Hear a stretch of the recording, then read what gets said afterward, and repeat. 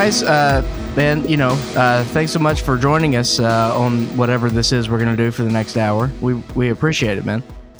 Yeah, you're welcome. I haven't talked about film in a while. Yeah, well, first thing I want to do, because both of you guys are in New York, so I want to know if you guys are okay. I know we had the big news with your leader in chief Cuomo, so I just want to check in with you guys and make sure everything was okay. Yeah, New York is still everything hanging in there. Yeah, finally everything's solved. It's awesome. Everything, there's no problem. That's all it took. Yeah, there's no dog shit on the sidewalk. Well, we got human shit in San Francisco, so we'll trade you if you want that. Oh yes. Yeah, it's still a thing, right, Russ? I mean, you still see it. Not really. Go to the financial district. I'm sure. Yeah, if you go down Mission, I'm sure it's everywhere. Yeah, it's rough stuff. All right, Russ, how you want to start? Well, I should warn you guys that I'm a little fanboy, and I have been looking forward to this forever. Thank you guys for dealing with all of our scheduling. We changed the whole format of the podcast, and we started doing 2 a week, and Clark's been flying to Arizona every week, and he's just been gone all the time. So it's been really tricky scheduling this, but man, I'm looking forward to talking to you two. So Jason, happy to have you join us this time. I'll give you a little bit of background about how we got here. Via a random film recommendation on Instagram, I was turned on to Fat Tuesday, and actually Oksana brought it to our attention, and we ended up watching it one night, and I was struck by like the visual language and just the way the film looked, and how it was obviously filmed guerrilla style, but like in the center of chaos, there was the most like methodical filmmaking. Like it was just very tactical precision with this camera, and the only film I could think to relate it to was Toad Road. And we were watching the credits, and I'm like, man, who else worked on this? It's like a weird little island of a masterpiece that I like, where is the network here? And then I saw that Jason, you were thanked in the credit, and I went, holy shit, my mind has just been like blown. Like it literally felt like pre-internet, like, oh, you're looking at a CD and you find out the producer. You haven't had that feeling in a while. No, huh? not in a very long time. And there wasn't really anybody to talk to about Fat Tuesday. Like I don't know anybody that had seen it. So we instantly were like, we got to get Jorge on the show. And then when he was telling us about how y'all are buddies, I was like, what the fuck? This is like a magical revelation here. And I'm excited to have you both on and figure out how the hell y'all met each other. Yeah, I mean, Jorge and I have been collaborating for a long time. We met through another filmmaker, Jonathan Coet. Do you know his work? No. What has he done? He made a film called Tarnation. It was like a documentary about his family dealing with mental illness. And yeah, I mean, he's an amazing filmmaker, and he was working. Jorge, what film was that he was working on that you and Bradford? Isn't that's how we met through Jonathan, right? That's how you would say it, right? No, we met just Jonathan would have these film nights because he was just this really intense film collector, and he had these film nights because he had a little theater in his house, and he had us over, and he just loved introducing people. I remember talking to you for a second, and the moment I said that I had the same camera, like your eyes kind of were like, "Oh, hello, friend," and then after that we just hit it off. Yeah. What kind of camera was it? The Canon C300. No. Oh no, that was you never had the C300. That was the Panasonic HVX 200. Yeah. Yeah, there we go. God, that's going way back. Like the C300, I feel like that's like an ancient camera now, and like, yeah, I'm like, okay. All right, just that he's not in his head. It checks out. Oh God. I'm not turning on your mic. Don't talk. Okay. What? Don't tape it. Don't talk to him. So wait, so y'all have a mutual friend who's like a rare film collector? Well, no, He's a filmmaker. He's a really well-known filmmaker. Yeah. Yeah, I'm trying to find Jonathan Collette. I mean, Jonathan Collette. Cowett, Caouette. His first film was like executive produced by Cameron Mitchell and Gus Van Sant. Oh, awesome! Yeah. And then you all just hit it off there with the same camera bonding. Yeah, well, Jason knew him way longer. He was even involved in Tarnation, so I'm sure he'll tell you about that. Yeah, Jonathan's a documentary filmmaker too, so we all kind of come from that background, just working with real people and real situations. And I was shooting, I was in the middle of making Toad Road. Well, or was I just starting? In any event, I knew that I would need a second camera, like for sure. And Jorge we just hit it off right away. And it was like, wow, I could really use some help making this. Oh, okay. So y'all met like while you were making Toad Road. Yes. Oh, that's so interesting. Now, one of the questions I had for both of you were like, how do you come to these stories? Like, man, Toad Road's tough. And I didn't know if I wanted to start there just because there's almost like urban legend tied into it. But can you tell me about like where the idea came from?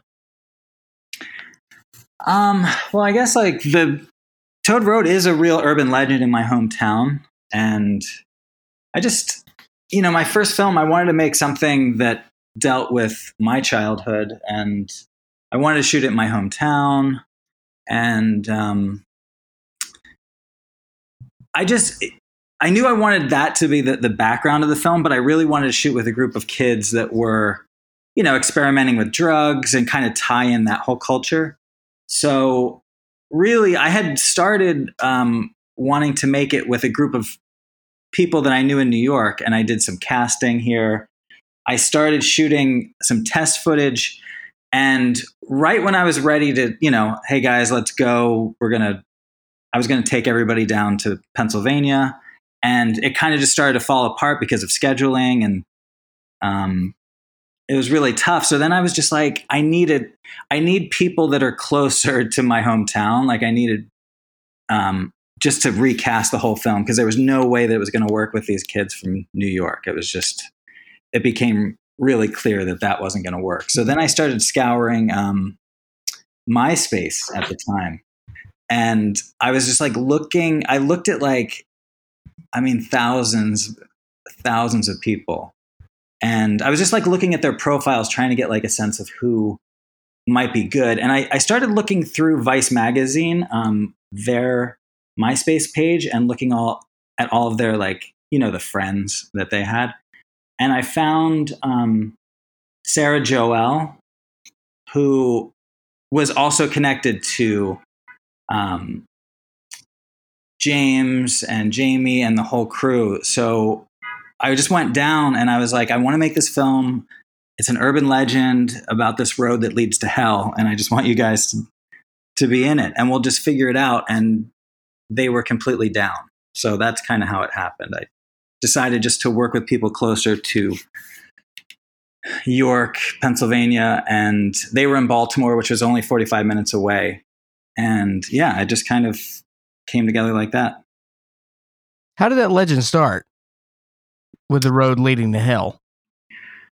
It was just like one of those things like that high school kids would do. It was a road that you could drive a car down at the beginning. There was like a gate at the beginning, and you could drive a car, and they would say like things would happen. So kids would like go out there, drive down, and then, there were stories that like the car would stop, and then, they could see things, like the car would just like, just turn off, or there was just all these things that you heard about, like, or people would go with their bikes and they would like, walk down the trail and see how far they could go at night and get freaked out. And just everybody kind of had stories about it. I never personally did it, which is kind of sad, but I I just like the idea of this road that led to hell. And that was, it was just kind of a good backdrop for this story about drug use. And now, do you think you didn't go down that road out of fear, or it was like, all right, this is lame, fuck this, I don't care? I don't know, it was just like everybody would talk about, but I didn't even really, I guess I had some friends that did go, and they told me about it, but it was just kind of like I don't know. It was just like in the ether, it was like floating around, but it wasn't anything that, that I did directly with anybody, or, it just sort of never happened for whatever reason. But, it was sort of like something I came back to when I was, because I did want to make a film about, drug culture and sort of this coming of age, like self-destructive thing that was just really interesting to me. And I guess Toad Road, it was just this metaphor, I guess, for all of that was, it kind of fit that storyline. And it also, like, I love horror movies, and I wanted to have something that was paranormal or something unexplainable. And it just merging all of that together, the Toad Road thing just became a clear connection to my childhood, to like my hometown. And that's, I guess. So what do you look for in people when you're casting kids experimenting with drugs? That's a good question. Yeah, that's pretty good.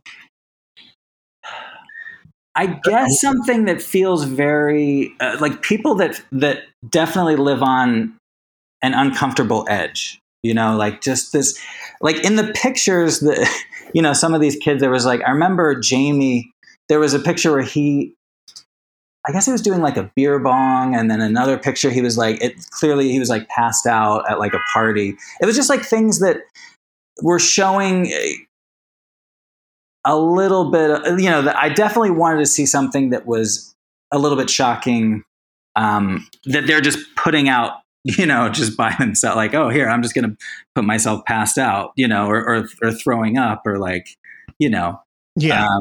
just, like that kind of extreme culture always kind of fascinated me.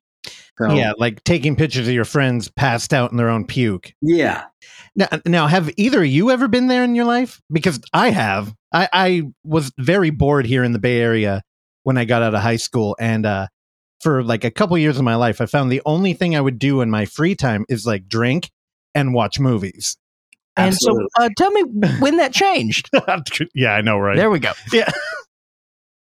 Yeah, so I don't do either of you have any partying in you? Because that Toad Road feels very personal, but I don't know, having talked to you both a little bit, you seem very together. Yeah. No, I mean, I went through, when I first moved to New York, I went through a heavy phase of partying and drinking. I actually never, I didn't get drunk until I was 24. And it was in New York. It was the first time I got drunk. And I remember thinking like, holy shit, like, why didn't I do this sooner? Damn, I was 22, so I'm there with you. And like, I'm such a late bloomer that I was like, it gives me kind of a perspective on the whole thing that's coming from a little bit more of a stable place, like finding that, and really just kind of diving into that when I got to New York. And then really Toad Road is like sort of me revisiting, because I hung out with all of the stoners and like punks and degenerates in like high school, but I was never, I just wasn't that person, I was like a skater, and I loved kind of counterculture and just like I mean, did you ever call yourself straight edge? I never did, even though everybody else referred to me as straight edge. It was kind of just like something I just didn't do. And I felt like for me, just getting through, I don't know why, I was like, just getting through a day, even just sober, was like kind of difficult, Yeah. I mean, they used to if call I me threw, I hated it. some of my friends would do like acid and like come to school, and I'm like, I can't even barely make it through the day of school without like just not even on acid. So like I was just it was like kind of a curiosity. I was always kind of interested and like loved hanging out with them while they were like going crazy, you know, but it just was like, if this is what it's like, I don't want to do that. Even though I would find it very entertaining, I was just like, I can't personally go there.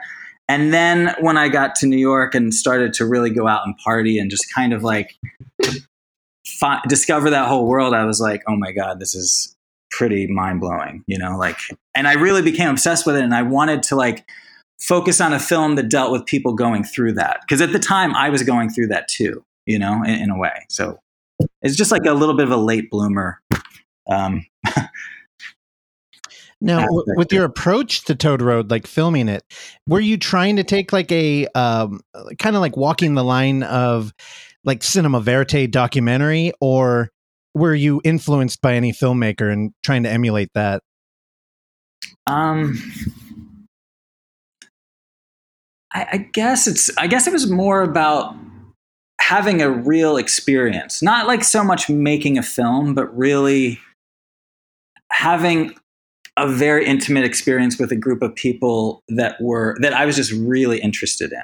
You know, it's kind of like, I think for my films, it's like, I need to be like a super fan of those people that I'm working with to like make the project. You know, it's like, it's also like this whole discovery process where it's like, I just become fascinated. And then I'm like, I want to understand your world. I want to like just hang out and just sort of like psychologically like unpack kind of this person. So in a weird way, it's a little bit like, I don't know. There's a heavy psychological component to it that like, I don't know I don't really even know how to describe it, but I guess, yeah, I'm sort of just like documenting, trying to document somebody's psychosis, you know? I don't know. It's like, I totally get it. Like, yeah. I think the reason I thought of Toad Road after I watched Fat Tuesday was y'all have such a way with like empathy in your storytelling. There's such a strong emotional narrative in like all of your films. I'm kind of shocked at how effective they are, and I don't really have anybody else to compare it to. Like, offhand, I try to compare it to like Harmony Korine all the time.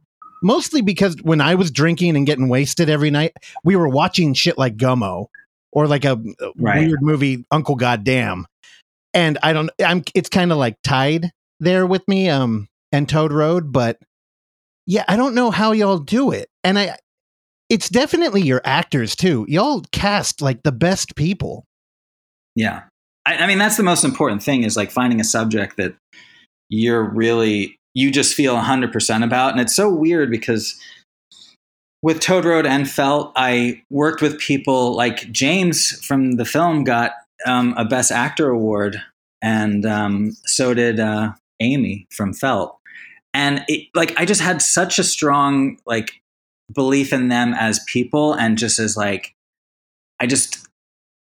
it's just amazing to see it go on, to see them go on and win like awards for like acting, where it's like, there's just something about capturing them and be like, it sort of resonates, you know? And I think that's why it's been very hard to like make, you know, another film, because I've been really searching, but I found some people that I think could do it. Like, I really do have another film potentially in the works, but you know, it is very hard to find that in a subject, and like a person, just that thing that I relate to, that I need to see, so that I can like, yeah, just make a film that, you know, has that kind of depth or, you know, resonance. Potentially in the works is the meanest thing you could have said. I've been dying to see another Jason Banker. And that's honestly, I think, why I was so happy when we stumbled upon Jorge. I'm like, holy shit, there's, you know, whatever this weird subgenre is of like empathy horror, like there's another one out there. That's great. I love that description. That's a really cool haven't heard that before. Dude, it came to me now because so before we started recording, I watched Sisters of the Plague again, and we just watched Felt again. And I'm like, man, these movies are so devastating in like an emotional way. And I remember, like, there's been time now. Like, when did I first watch Felt? I honestly, it wasn't even that long ago. But I feel like I've matured as a person since then. And like, I get something completely different out of it this time. And I don't know. It's magical filmmaking, which is why I'm shocked y'all are here with us. But now, when did Jorge enter Toad Road? I mean, Jorge, why don't you talk about that part?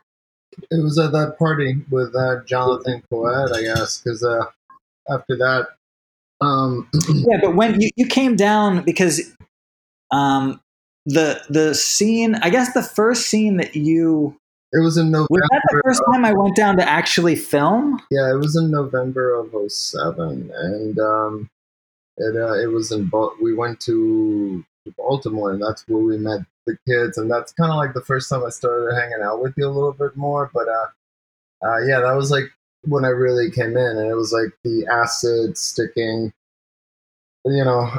just what was it? I was like the Molly with just boofing it, yeah, and that was my first. That was my first trial, I guess. Yeah, that was an amazing night. Now, Jorge edited Toad Road, correct? Correct. So y'all must have hit it off to pass off this baby into his hands. I mean, I feel like I'm missing something about how y'all bonded. Well, I think Jorge. I mean, we're very, very similar filmmakers. Absolutely. That's like, it's pretty amazing because Jorge is the only other filmmaker that I would say, I mean, really is similar to the style that I work in. I mean, maybe we just cultivated that together. I'm not sure, but he was already making films too. These really bizarre. I mean, he has so many cool like underground films that he's made that I mean, he's the real deal. I mean, but I think also he trusted me because while we were doing while I was editing and helping him shoot Toad Road over those almost like 4 years, I had made I had all kind of simultaneously been making 5 films on the side that kind of started premiering. Funny enough, like within like a month, within Toad Road being finished and being anyway, it was just crazy. I think there was I think we didn't worry about like he was set up. He knew how the film was going to look, what lenses, when, and how, and this and that, and like the best software to like just clean all the fucking just destruction that indie filmmaking does in terms of just quality of noise and and he was always just ahead of the curve with all that, just improving just a low sort of lo-fi, just up close, intimate level, and then bringing it up to a little more of a lush, like when Ripley and Sarah are, having an intimate moment that seems like pretty awesome, and it's just like twisting of ropes and just like fire and kissing and rubbing and making it and doing it, and it's like we just kind of I don't know, it felt like we could both do the job of all the people that we would see and we would see our friends make films, and they're like 7 people making a movie, and we're like, we can do that, and so but we could just do it ourselves, and I edit pretty quickly, so, and he edits too, so it was just like, it was too easy to not fall into like developing this similar style, and while we were doing that, we made we produced and shot and my friend's film Hillbilly Wolf, which had the same approach, and he directed and wrote it, and it stars his childhood friend in Shreveport, Louisiana. So it had this really just down to earth, close. But then we did the whole, Toad Road sort of approach to it that we were developing, and ourselves in our own weird ways. And that movie was awesome, and it won Best Cinematography when it came out. And you guys need to see Hillbilly Wolf at some point. Yeah. Oh yeah, I've got it. I'm going to be taking notes the whole time.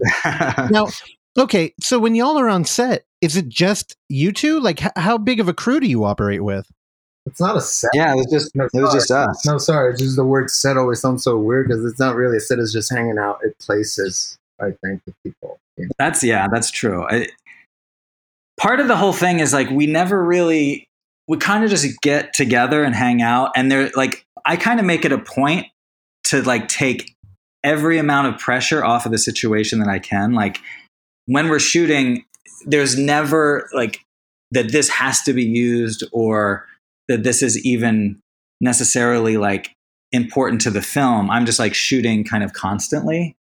And people don't really know, when they're on or when they're not on, or, you know what I mean? It's sort of like, we're just there shooting. I mean, it's very much like a documentary aesthetic. It's like me and Jorge just go. And part of the thing is like, I allow the flexibility to have the subject, like whatever they're doing. And this is why it's so important to get somebody who's very aligned with the film that you're trying to make.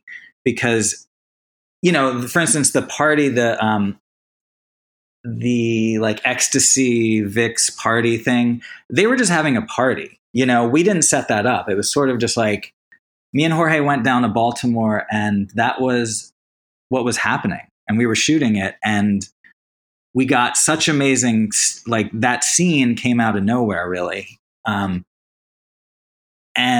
yeah, I think that, our style is pretty much we're there and we're pretty much just hanging out, but each of us is holding a camera. And Jorge's got, his whole being, like when he's on set too, like he's very disarming because he's kind of funny and he's just a cool dude. So it's like he blends in very seamlessly into whatever's going on and we just capture like the magic. So yeah, that's kind of the trick, I guess. Well, yeah, because if your shooting style wasn't that way, it would kill what you were set out to do, right? Because you've got to keep everything loose, and if you've got more people there, and it's just like a fucking boom mic, right? Oh, yeah, no, it would just kill the the vibe. Yeah, y'all are like a tag team Frederick Wiseman or something. Yeah, that's a good reference. Yeah, I love Wiseman, and there's a lot of doc stuff that I think that's where I think we met from, because even Jason was working with Jason Coet, and his work is very documentary oriented, and then at the time, and at times just flies off into sci-fi. But basically working with Jason and documentary, we made this other film, My Name is Faith, and he made Squatter, and these are all kind of not straightforward documentaries, but they are not as altered and just manipulated in their sort of structure and narrative as we do films like Toad Road or Shadow Zombie or Fat Tuesday, or it's the documentary stuff that I think Jason used to. The first video he gave me was a little tiny, I don't know what they're called. It wasn't a CD or a DVD. It was like a smaller disc. What was a mini disc? Oh yeah, like a mini DVD. Yeah, a mini DVD, and it was just all your skate videos. You in Pennsylvania, So we come from this documentary that has a style. He's filming, his friends, just skating, and at the same time he's stylizing it. And I think all that just bled, and that's into what we do. I was filming just older crazy folks in the South before I moved to New York, and just listen to their crazy stuff and get into their just social life, almost like filming without knowing. And I think when I found Jason, I developed that, and we found a clearer path on how to like use documentary as an indie filmmaking tool, and at the same time just like reach a very high level of stylization and like genre, even, I guess. Yeah. All right. Now, how much shit am I going to catch for not knowing Colette as a filmmaker?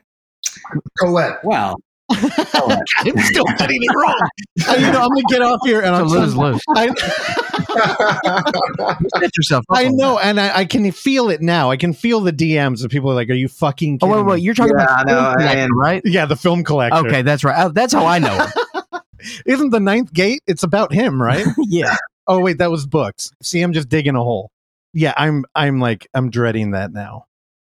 No, it's okay. It's okay. I'm not a huge, my filmmaker background of just being able to reference all the, like, I'm not somebody who references other people. So it's like, it's fine. You don't know Jonathan. That's because y'all are too fucking cool. Wait, I have to interject here because Jason, he deals in a very, he has a certain obedient, like he has a certain rule book. I don't know, that he goes by on how to like express the story that he's not scripting, and he does this. He speaks in total genre terms, yet the work resembles, very far just the description he's talking. Like when Toad Road was being made, we would just get into this amazing conversations about how the feeling of the film, and he would bring films like Evil Dead and Pinocchio. What was it? 964. Pinocchio 964. Do you guys know that movie? Yeah, right. Clark, you know it? Sure. No, I mean, that's the thing. Like, there's so many films and filmmakers, and it's like my reference. I have a very small pool of things that I reference that I just like love, like Pinocchio 964. But yeah, I mean, I don't know. Pinocchio 964. Now, is that a Korean film? No, it's Japanese. It's like Japanese. a cyberpunk. Okay. Yeah, I haven't seen it. I do have magazines with the ad in it. And it's one of those things where, I discovered Tetsuo very late in life. Oh, yeah, Tetsuo. That's another great one. Yeah, and Tetsuo the Iron Man. I was like, fuck, I got to go back and watch all these cool Japanese movies. The only problem is out here, I'm a contrarian. And out here in San Francisco, I mean, my sister, she was majoring in linguistics because she wanted to be a Japanese translator. We're so steeped in that culture that I kind of like rebel against it. So even though Japan's hella cool, I tend to not go that way. Wish family, right? I know. Yeah. Yeah, I'm a good friend. We'll drag you down. Now, last time we talked to Jorge, he said something that like it's been stuck in my mind. And it was just the way that he approached filmmaking. And he said that he films fiction like it's a documentary, and he treats, documentary as if it's fiction. And I don't know, I feel like it's like widened my eyes to. Yeah, that's beautiful.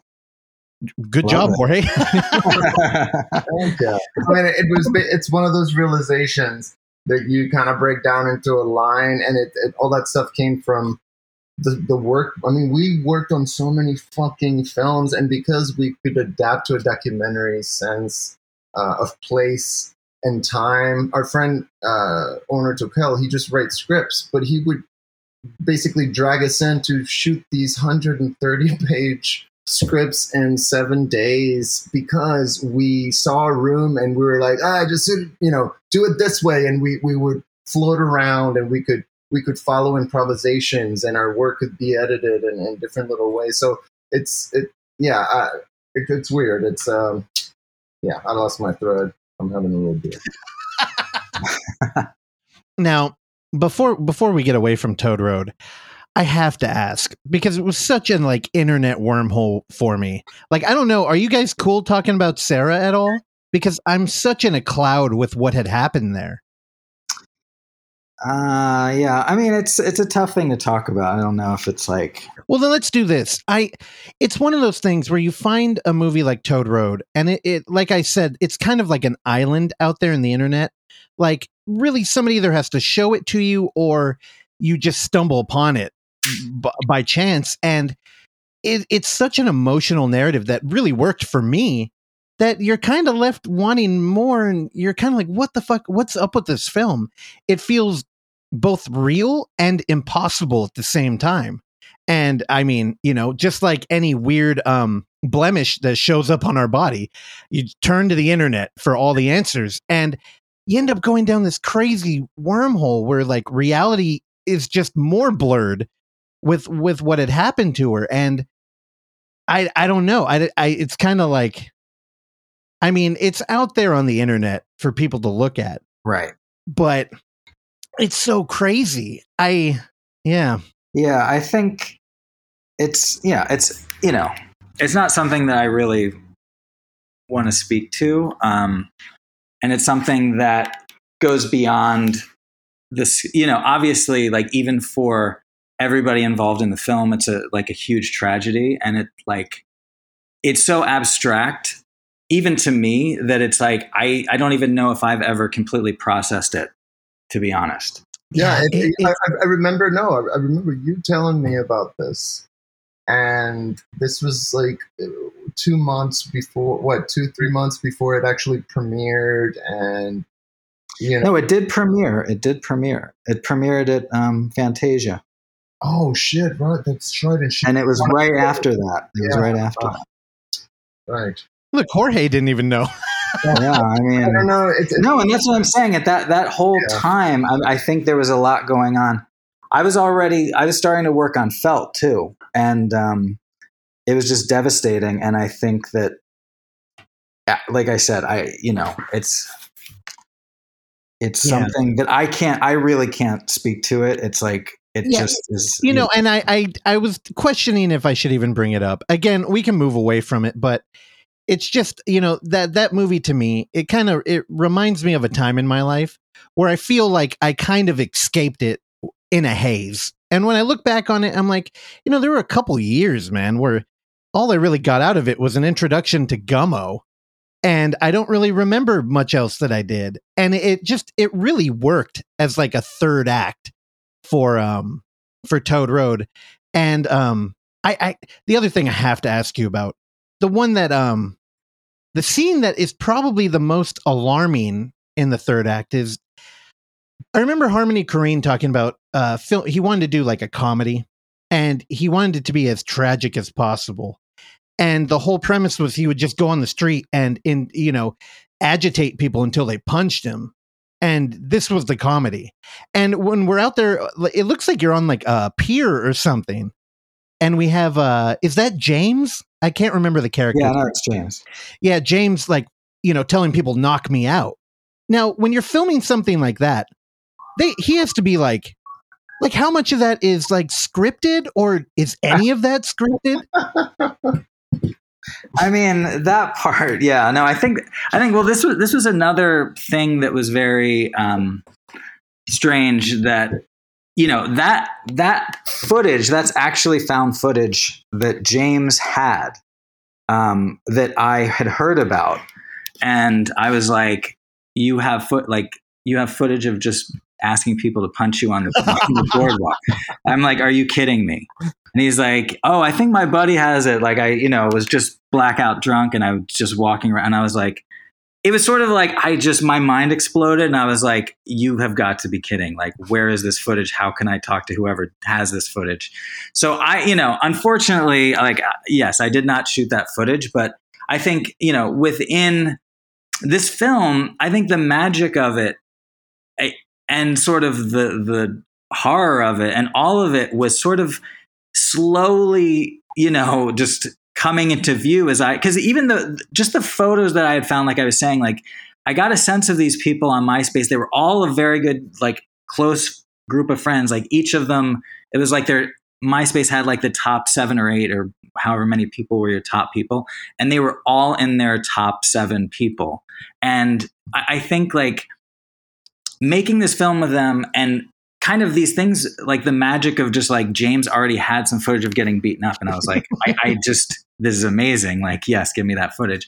And I just think like, you know, things that happen throughout the process of making the film, I think that's really for me as a filmmaker, what I want to discover, like things. I want to, like, you know, be equally surprised with what's happening as, you know, like just really be in the moment and really be with these people. And I think it's so important to my work. And that's why, you know, I allow there to be a certain amount of like organic storytelling that's sort of just erupting out of these people and just kind of trying to channel it into these different directions. And I think, like, you know, because even Sarah Jones, I honestly didn't think that she would be the lead. And I didn't think James, I thought it was going to be Jamie and Sarah Joelle. I thought they were going to be the two leads. And as I was shooting with them, I was like, you know what, there's just something about James and there's something about Sarah.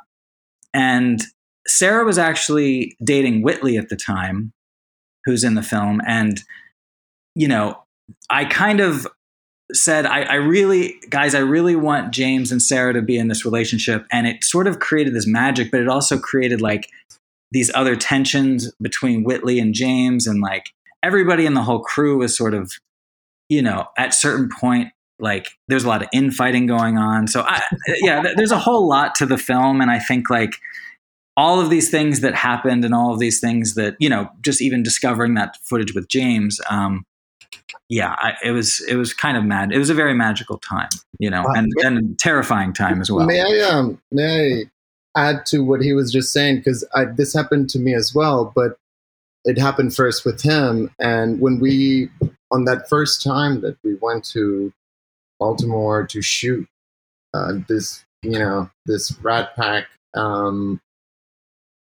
like even the lead, this ex person never showed up. Like Sarah wasn't even the lead. Like that happened to me in this other film. Like the week before, the girl was like, you know, this person just left, and at the last second, I just had to organically go in, and Jason had to do that. And you know, the group that basically he had already picked without his ex actor was like already gold. It was already like a dream team. They already interconnected. Everything that we shot looked like it was part of the movie. You know, it was just like, what? Like, where'd you find these guys? You know, so like it worked out the way it had to, but you know, it was all an experiment. You know, it's always an experiment. Any of these films, because we're not writing scripts. I mean, who writes scripts? I mean, I know people. I do think it's important just for the filmmaking process, at least for me, the very first day that you shoot with somebody,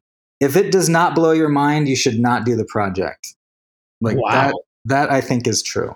Oh yeah. Why would you? How could you? I mean, yeah. Well, no, but the thing is the way that films are made, it's like, you get a script, you get money together, you cast people who you hope it's going to be magic. But that's what I'm terrified about with those bigger films. It's like there's too much on the line.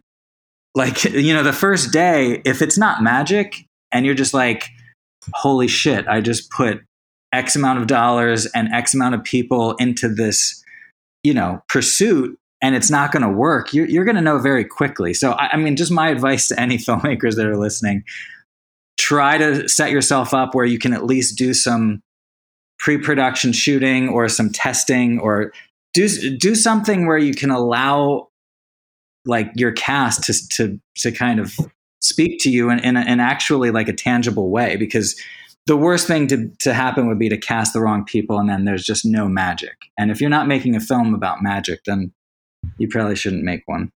Have you ever turned down a cast before?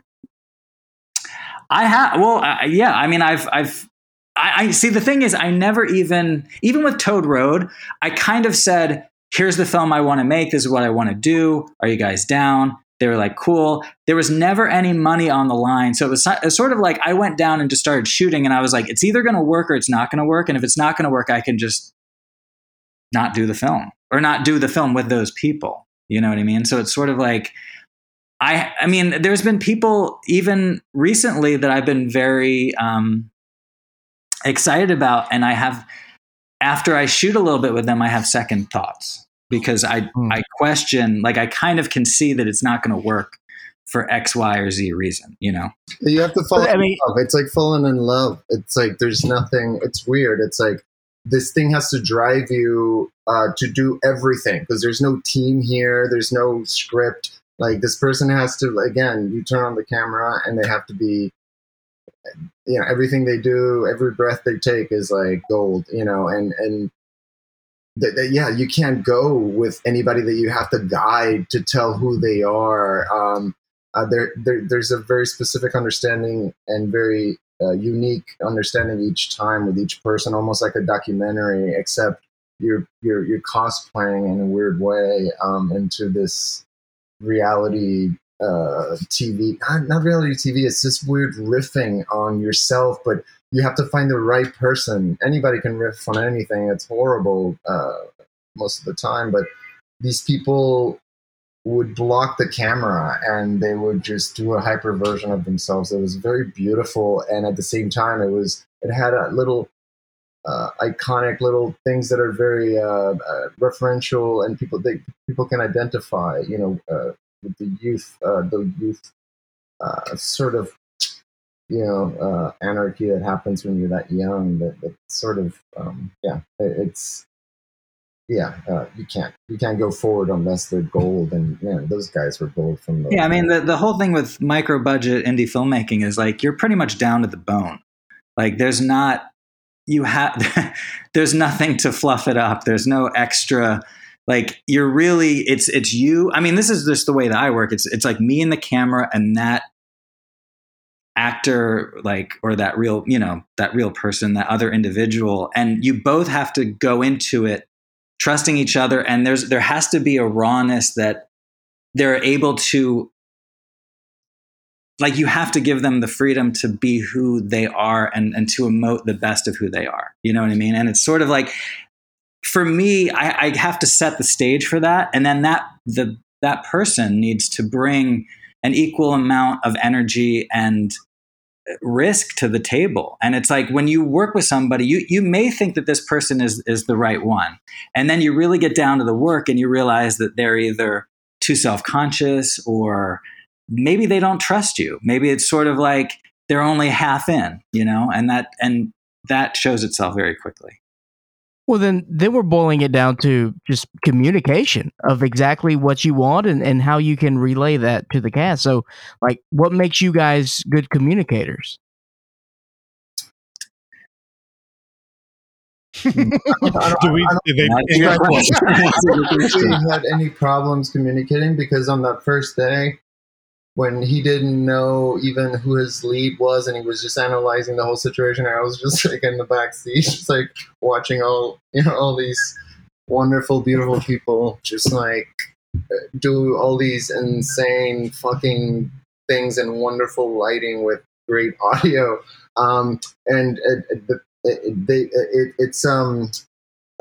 It's basically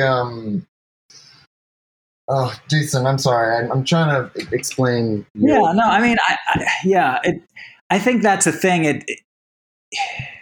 It's hard to explain it, and just to say how it all, because it's such a organic process that you can't, like.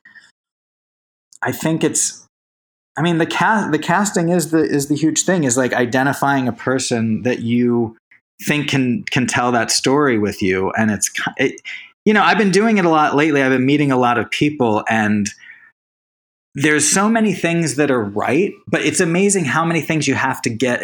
You can't get close. You have to actually hit the bullseye with it. Like I don't know how to explain how I get that to happen, but that's what I'm shooting for. So, we'll see how the next film goes. It's because there's no sets, and I think Jason was the first person. I mean, when I went with him on that first shoot, he had a car that was like, the back of it was like almost touching the ground, because he had like C-stands and he has He has all the audio, all the lighting, everything, and it's one person and me, and I don't even know what a C-stand is. And and I'm like, oh, cool, yes, C-stand, right, great. And because I'm a filmmaker by instinct. He has the technical sort of knowledge and backdrop to the approach, and he just his ambition was very visual with that car, just almost like the bum of it just hitting the road because it was so heavy, and all the things he would set out to do because he wanted to be in control, because it's something that you can't gamble even to. He couldn't even have a DP. He couldn't gamble what he did organically. He can't be having that conversation with what he wants with a DP. He knows what he wants. He can shoot it. It's a weird control thing that I've never seen before, and he pulled it off. Like, fucking people ask us, who did sound? Who was here? I was like, I don't know, me. I know, it's so weird. It's so hard. I would love to make a much bigger film with a lot more money. It would be amazing, but I just haven't figured out how to do my thing within that world yet. Yeah, I was thinking about that earlier. Like, what a funded film, I mean like substantial budget, would look like. And I came to the conclusion that I wasn't interested in it. I wouldn't like to have studio heads in there or like production people kind of like writing the story, because I don't think you could make a fucking Jorge Jason Banker tale like that. Like, listening to you now, you all sound like you have the technical skills, you'll have the raw talent, but you also have this like fluidity where you'll show up and it's like, it's a dance you're doing with the people.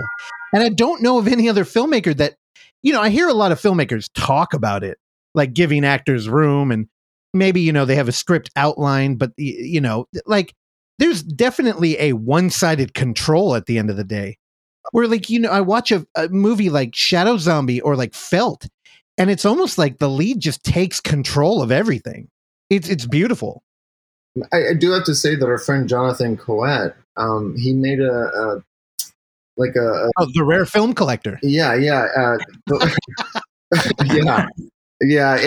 filmmaking on the weekends, right? No, this guy was doing these cosmic sort of narratives, and he did a continuation to Tarnation, which is called Walkway Renee, and he had us film, and that went to Cannes, and that film was produced around his creative output, whether it was left, right, upside down, inside of that 3D, it's like it was Love Streams. It was Anya's. It was Agnes B. She had just I think between Mr. Lonely and whatever the hell was it, Slum Breakers, and then like Spring Breakers, and then it's like they gave the freedom to this filmmaker that's very similar to what we do, but we learned a lot of stuff from working with Jonathan, but I've never seen money being put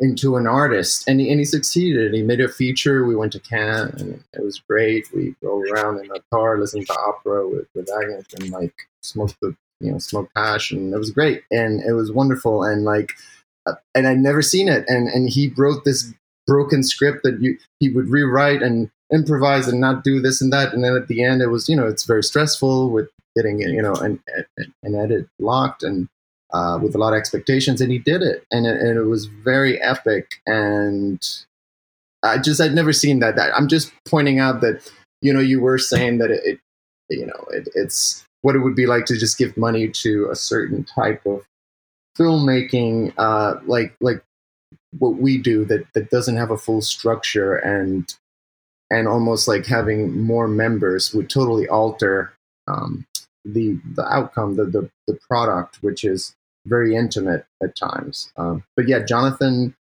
he achieved that, I think, with the weird films he made. Yeah. No, John, it's good that you brought Jonathan back up, because Jonathan is another filmmaker very similar to Jorge and I think. And yeah, you should check out his films for sure. Oh, I'll be very familiar with his work. Yeah. Yeah. There's a lot of empathy in his work as well. It's like there's a lot there. So it's good to mention him again. Yeah. I was trying to think about. Sorry. I'm sorry.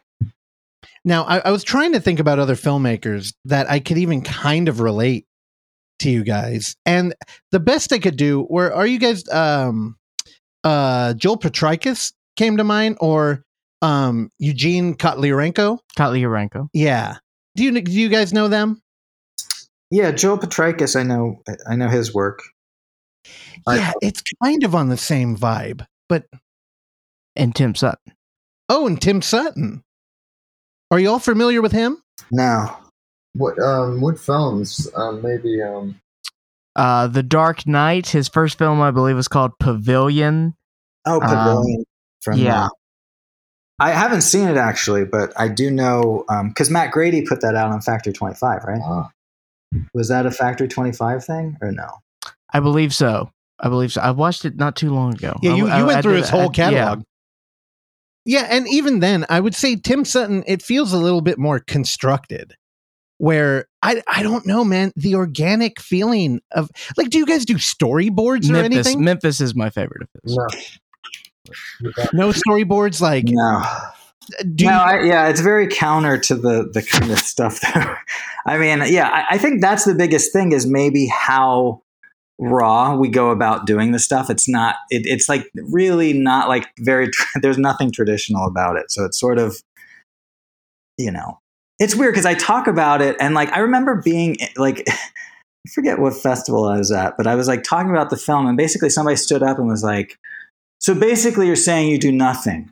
And I'm like, my God, like, are you kidding me? Motherfucker. Yeah, so fucking dumb. Like, and that it's, it's kind of like, it's hard to express, but I mean, it takes a lot to, first of all, any filmmaker, I mean, just being able to accomplish making a feature film, I don't think people understand how difficult that process is just in general, no matter how you do it. Right.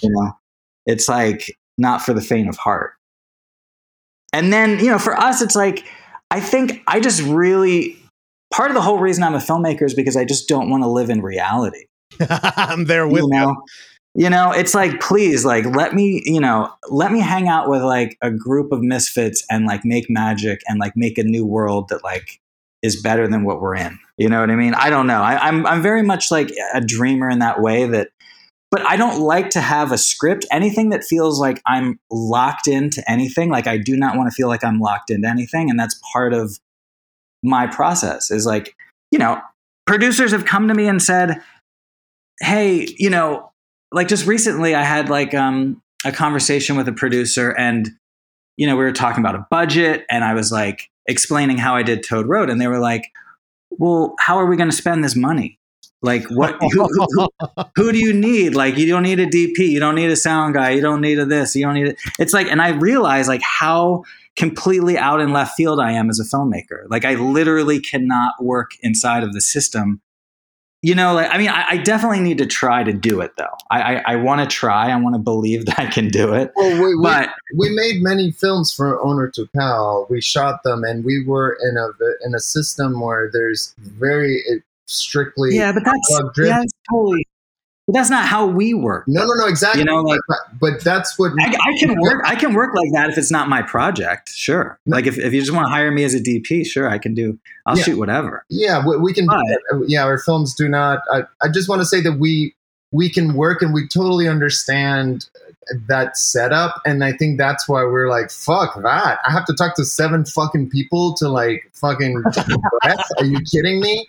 And we would see it and we would talk about it afterwards and not in a like, oh no, we were just like, oh man, our films, I want to be like, fucking 2 centimeters from their cheek, like from their butt cheek, so it's like, whatever. It's like we understood and we at the same time rejected that because it just didn't work with how to like bring moments that are just completely, it's like, we really want to make these movies that you can't really do a remake because it's all this all these sequences that are just completely just scriptless driven almost. Driven by life, and it's hard to. I think also on the other side of the coin, because I think that it's easy. I think it goes completely 180. I think like the way Jorge and I work and we get the magic that we get is through doing it a certain way. I think the really big filmmakers that have access to like the best, actors of our time, apparently the best kept secret is that you just get that guy, you get like Nick Cage, and he's going to come in like a wrecking ball. You know what I mean? Like he's going to do so much of the heavy lifting because he's that fucking good. You know what I mean? Like I would love to have access. Like it would be interesting to have access to like somebody of that caliber that, I could work with and make a film that way. That would be amazing to me too. I think about like a studio actor like that, like even one with some like levity or like just gravity. And I wonder how they would do with like no script and complete freedom. Like, I think you learn to like navigate the parameters. No, sorry. No, I was just going to say, I've been trying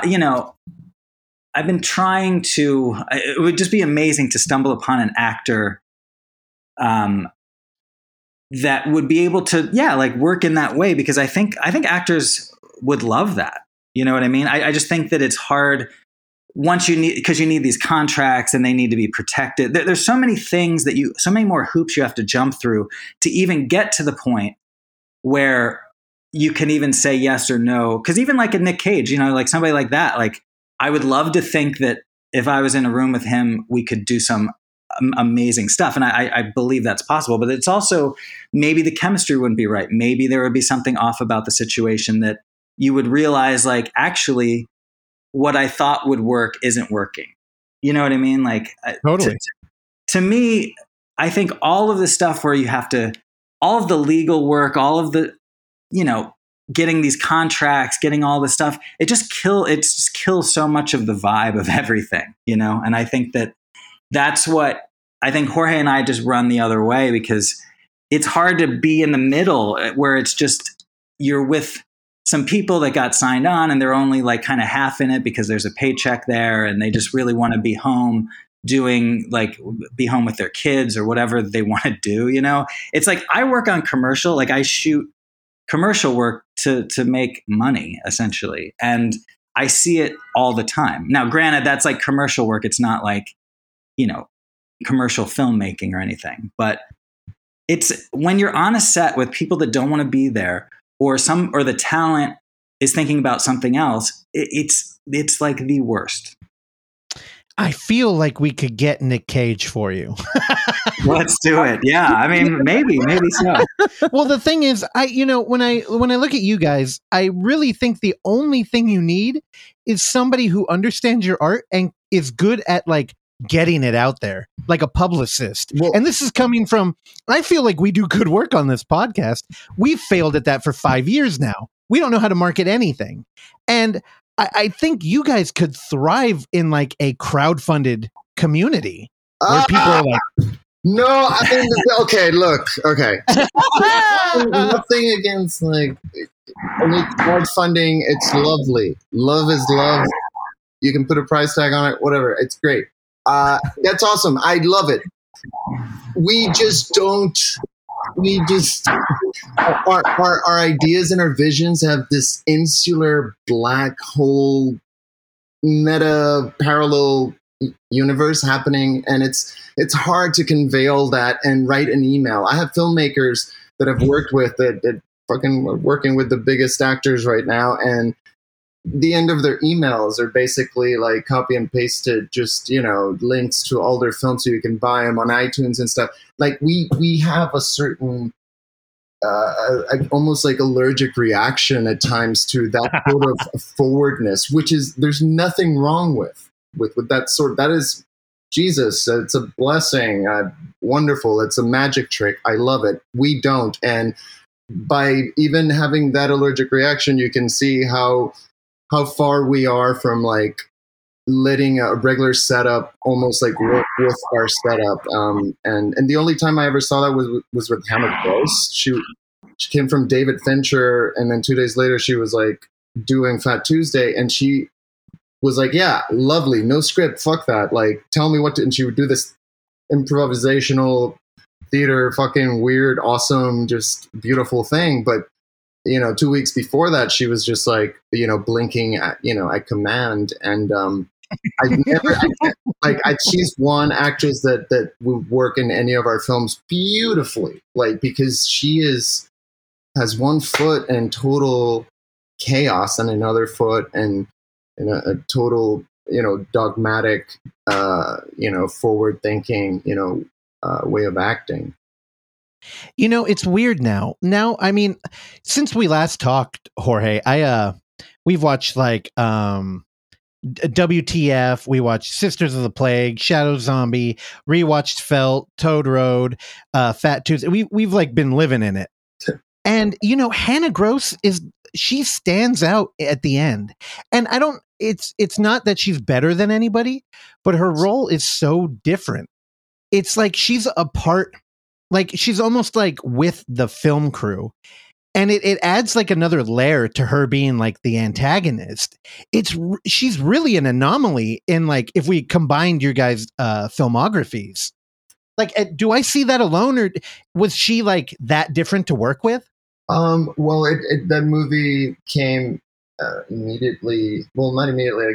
Just soon after finishing this other film with Sophie Traub called Fugue, and that just went to a few festivals and just won some few little things. And Jason came to Puerto Rico with me to this little island of Vieques with wild horses, abandoned baseball fields, and the jungles with tanks and fucking, I mean, it was insanity, and it was beauty, and it was what we always do in a place that just absorbs anybody's performance, and you have the right performer. And unfortunately, that experience was just filled with turmoil emotionally, because I was involved with Sophie at the time. So and she's she has her own vision of things, and we would clash. And I think immediately after that experience, I just never wanted to make just anything that was just indie-ish, or in the sense of like, oh, it's an indie film, it's supposed to be like that. Like I wanted to make films that from the second they started, they just grabbed you, and just did not let you go until the end. Maybe that, I just didn't feel like that for anything I'd done before. And Fat Tuesday was this approach of like, oh, let's get a person that'll play somebody that has no no responsibilities, or just never has to respond to any consequences to her actions. And my place was so different. It completely changed. Fugue fucked me and broke me, and genre started seeping in, and I was like thinking more of Lucio Fulci when I was doing that, and that's when I was like, I'll shoot this myself, because just like Jason, I was just like, I'll fucking do it, because Jason would shot a lot of my films, would do with me, would do a lot of story developing, doing Shadow Zombie, and so many freaking whatever, but zero boop doo doo. There you go. Now, where can I watch Fugue? You can just Google it on Vimeo or something like that. Okay, Now, because from last time we talked, I know that y'all have like these masterworks that you're hiding from the world. Well, and actually, Fugue was on it's on No Budge, Ken Tucker's outlet for the underground art of cinema, and like he they prized the film, and they gave it a prize, and he had it on there. I think it just got taken down because of Vimeo or something, but it's back on Vimeo. But it was a film that a couple of people saw, and just gave it merit. Just gave it something, I guess. Now, Jorge, I have to thank you. I've noticed that you've been putting videos on Vimeo, and every time a new one comes up, like I think Pre-Paradise came up not too long ago. Oksana's been telling me, and yeah, I'm very excited to watch it. Yeah, actually, Pre-Paradise was one of the first things we started doing together, and it features even Jason filming. And it was my reaction to working with Jason and our friend Bradford. And I made Pre-Paradise after that because I was like, who doesn't want to see like behind the scenes of these movies? This shit's crazy. Like, this is bigger than the fucking movies themselves. So I made a movie about that, and I kind of made it in sort of an antagonist, filmmaker-driven story. So it's. I think it's the most. We saw it recently on a little festival that played here in New York, and it was. I saw it more and was more frightened in some scenes than any horror movie that I made, just because we were making some fucking crazy, weird, awesome shit that was just kind of like, it was great to see it. It was great to see it again after so long. Okay, I know I'm keeping you guys long at this point. But I have to ask a couple questions about Felt. Like, we're out here in the Bay Area, and we have a great theater community, and we have a lot of film festivals, and I've always wanted to see like a really good, dark, even like kind of on the edge of horror indie film.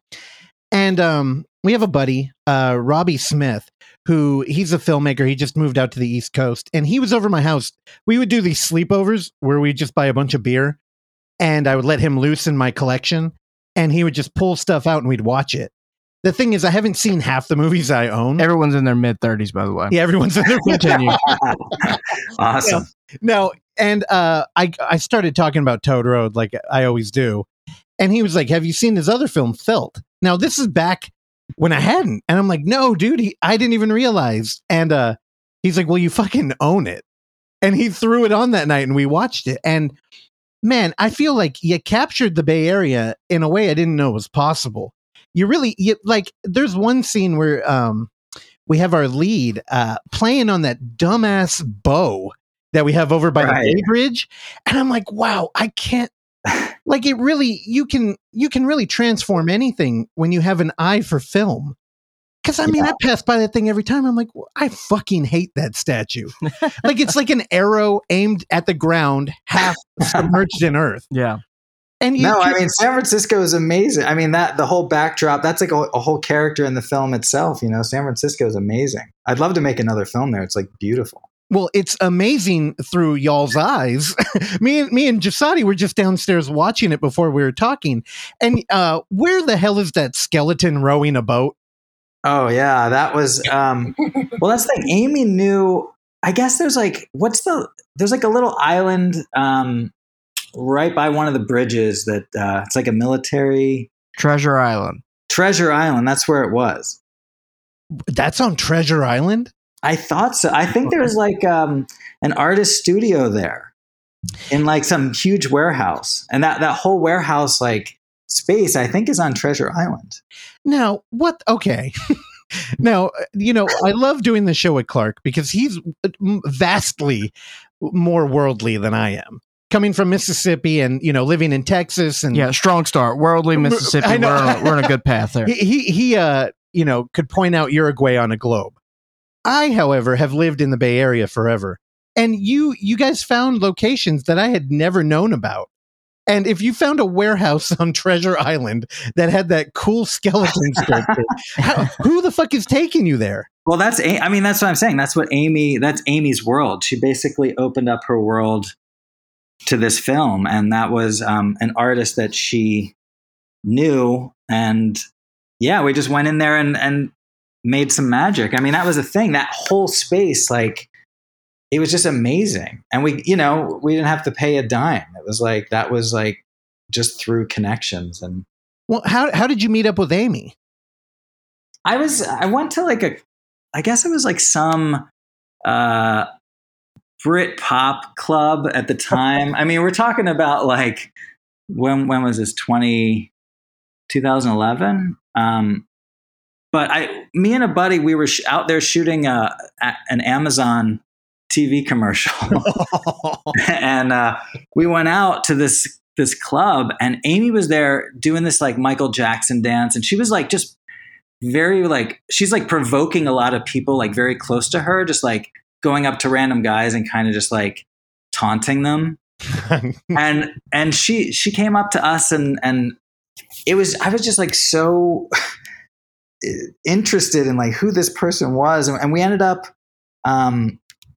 shooting like, well, she actually that night I think told us about the naked man suit that she had, that she, you know, because we really got talking to her, and she said she would wear this naked man suit out to like clubs and kind of like wear a skirt and then like flash like her dick to guys, like they would dance with her and then she would like flash it, and just like, you know, just she was just a total like provocateur, you know. And I No, hold on. I got to stop you really quick. You keep saying we, and I imagine you and Jorge in this club with cameras in your hand. Oh, well, it was me and our mutual friend Jesse McGowan. Me and Jesse were there. He's cool. Another.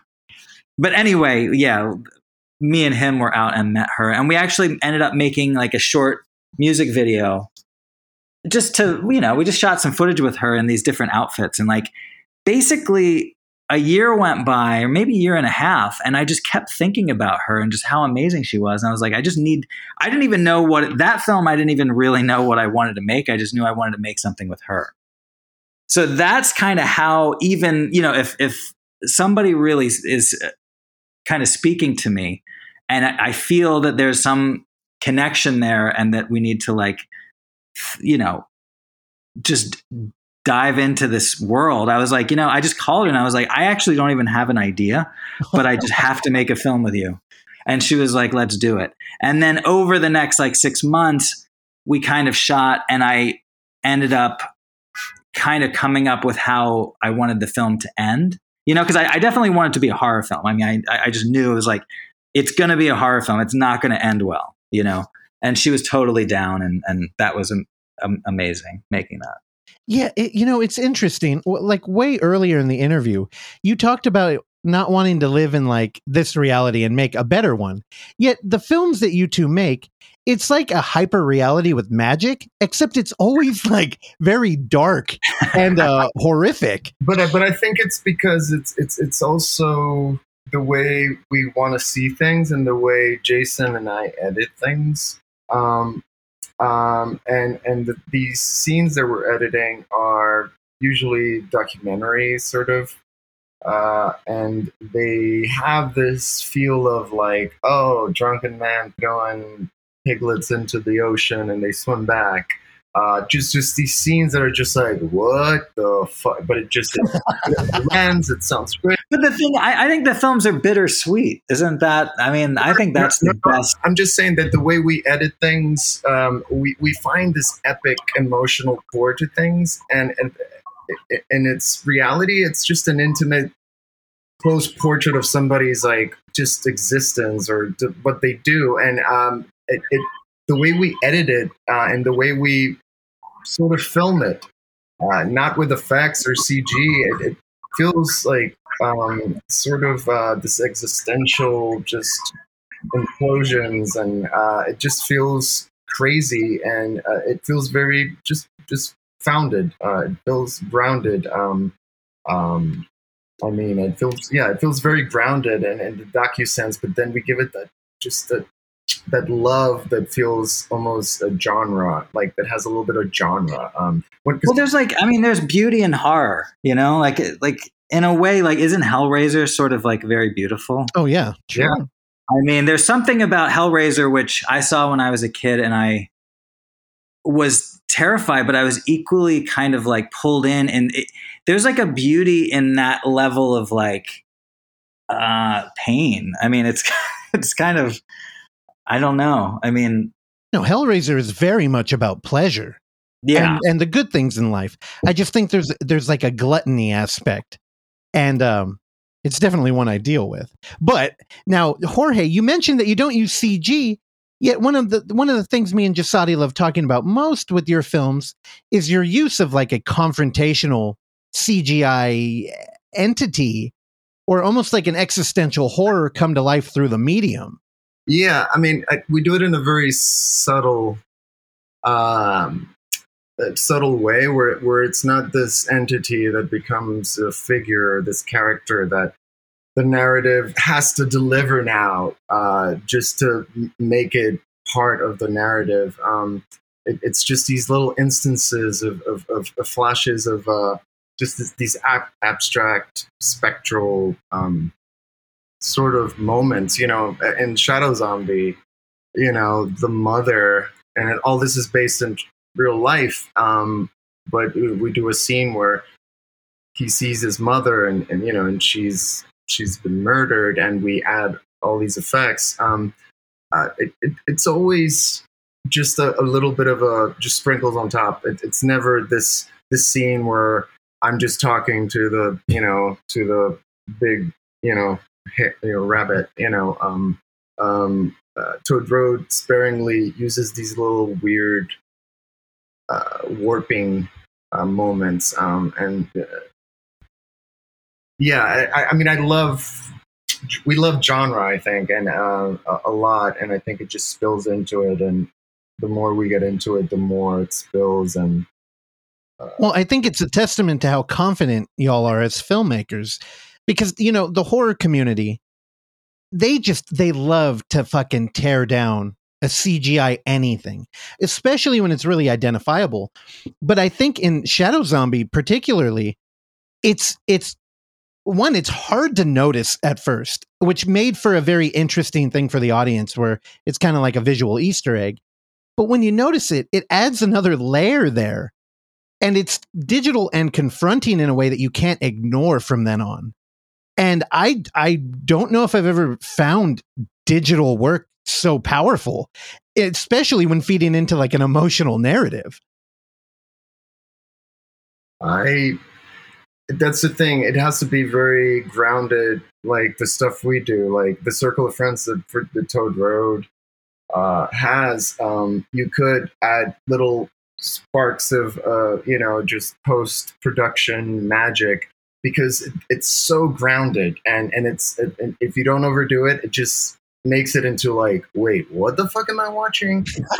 And I'm just finishing up the credits for Bride of Shadow Zombie, which is it just draws from like 20 hours of my whole cast who knew themselves as teenagers, and I have footage of them partying, and it's just, I made a horror film, but it is so grounded with these characters that you're just like, what's real and where does it begin?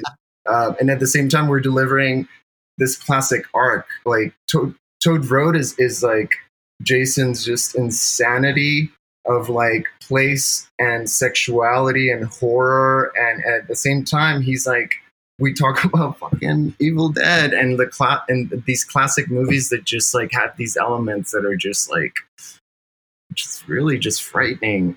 But somehow when we enact those things in our films, they just come out. You don't really see Evil Dead, but we see Evil Dead. We see all these other crazy films that that are not really referenced visually. That's why I think we do horror, definitely. Dude, Shadow Zombie is terrifying. Like, whenever you think of like an indie film that's kind of expressing what it's like to be either an introvert or like lonely, you never see it articulated in the middle of a party. And like, not even a lame party, like kind of like a wholesome, like, hey, we're all here and we like you party. And like, man, I don't know where you found Shane, but holy shit, like that guy delivers a punch without really needing to go overboard or like feel like he's acting at any point. And I have to say, that pool scene in the movie where people are wearing I don't want to ruin it for anybody who hasn't seen Shadow Zombie.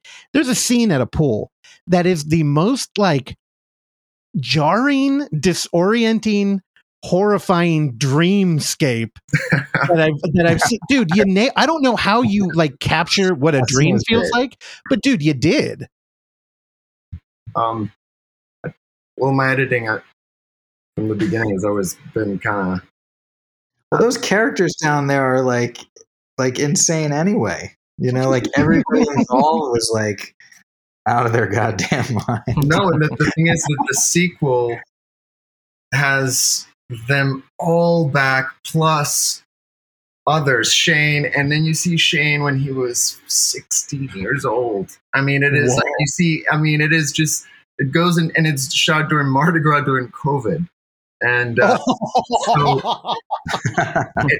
during the week of extreme weather, where I've been in New Orleans during Mardi Gras, and I'm wearing a t-shirt. This time around, it was like fucking 18 degrees, and like it was, we had a drone, and there was like full in bloom red roses, just frozen, dripping water, just it's crazy fucking what the fuck's, and everything's green, but everything has snow on it, and it's just like what the fuck. And so it's like we find these little narrow paths, and we latch on, and we with those with those individuals, we because we don't do it alone. We don't tell them, hey, I want no, like Jason. we have relationship with these people. They're intense. They're not just you're coming in to do the movie. You know it from the moment you pitch it to them. I want to make a movie that has your magic that I think is unique, and people will identify, and it will inspire, and it will bring horror in a wonderful way, and it'll be part of cinema, and they know that, and it's always complicated, and it's emotional, and I think that's all I guess. Now, when you show a dude like Shane Shadow Zombie, what kind of reaction do you get? He's just such a real sort of image of that. I couldn't, I couldn't. I met him maybe once, like back in the mid '90s, and it was. I didn't recognize him until I saw the video, and I was like, "Oh my god, that guy! That's Shane!" Because we've all changed, and we're seeing. I'm seeing Kim when he's 17 years old, and then we're seeing Kim in Shadow Zombie 1, and then now, and he's had a heart attack. His father passed. It's like there is all those Shane and everybody. They're just. We have a relationship with them, and we turn on the camera, and we have to trust each other, and it's a relationship very similar to when a relationship that you have with whoever or who and it's always painful. It has to be painful for both sides. It has to be complicated. And at the end, there's always just beautiful stuff that just kind of just gets better with time. Wow, I'm sorry to hear his dad passed. Like, I've never met him, but the film, it really seemed like his dad was a big part of his life. Yeah, and then he and then like soon after that, he had a heart attack, and like we use all of those things and. To tell a story, and I've never made a continuation or a sequel to a film, because our films feel very definitive, and they're like they're not a franchise based, or you can tell that the structure is just unique, and it's hard to just continue it. It has its birth and death, and this was the only thing that I've had this relationship with him. I met Kim the day his mother was murdered when he was 16. That was the day I met him, and it's lasted this long, and we kept in touch, and we made some beautiful things, and well, his mother was murdered? Yeah. Where did you meet him? He was introduced to by my friend Dane Marks, which stars in the film as his buddy, which he was in the footage. You can tell it's all these folks, the best friends reunited doing Mardi Gras Curvet. He was introduced to me by Dane Marks, and because I was playing music with Dane, and back in in '92, and and Kim just kind of he became part of the little gang we had, the little music noise gang, and I stayed in touch with him. And I didn't even know I had a script written for the first Shadow Zombie. Not a script. I had like 3 pages of notes, and I was like, "Oh, this is gonna be great." And then when I saw him, and I realized the reality of things, everything shifted, and within days, I was on track to do the film that ended up being Shadow Zombie. But Shadow Zombie was a completely different film. It's about a girlfriend getting out of jail. It had nothing to do with. It was ideas.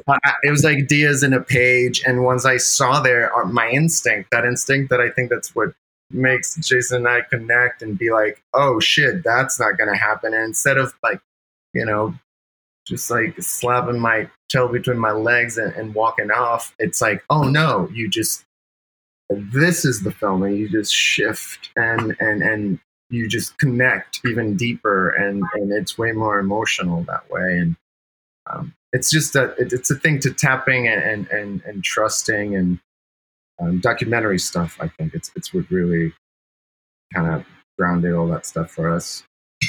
Well, you two are amazing filmmakers, and I'm sorry I've been holding you hostage for this long, but I feel like I would have endless questions just trying to get a glimpse into how you even construct these powerful, emotional films that, they're everything I love about indie and like raw filmmaking straight from a filmmaker to the end product. Yet there's a tinge of horror. I mean, I couldn't ask for anything better. And I promised you a question, Jasadi. Do you have one? I'll turn on your mic. All right. You asked a lot of the questions that I already had written down. Strong start. So, I mean, you guys answered it. One question. One question. Make it good. All right. It's going to sound lame connected to his, because I had a lot of his, but when you're deciding on, when you're shooting your next film, how much does a camera and lenses plays a part into that? Or do you kind of use what you already have? Excellent question. Yeah, I guess for me, I'm a gearhead for sure. Absolutely. And I've got way too many cameras. I do think that picking for me, for instance, like it's really weird. Jorge and I have been using cameras that are very like good and low light for a long time. Like we shot the movie Fugue that he was talking about. We shot that with the Sony A7S. Oh yeah. Because it could shoot at 50,000 ISO and shoot in moonlight with no money.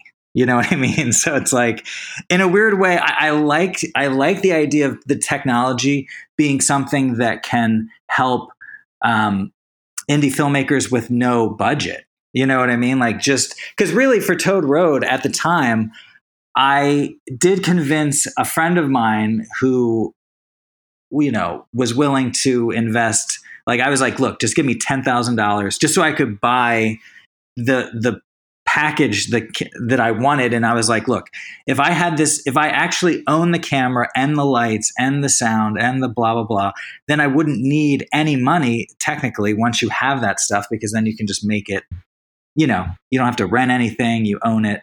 So I do think, like, in terms of just being able to get the job done, I think now there's so many great, cameras out there that do allow people to work with less money. You know what I mean? Like, even now, as sad as it is to say, but like the new Sony cameras are really good at like autofocus now. So you can shoot, on like a 50 or an 85 1.4, and that thing will be tack sharp on the eye as they're walking towards you, which, a lot of hardcore filmmakers and DPs would say that's bullshit.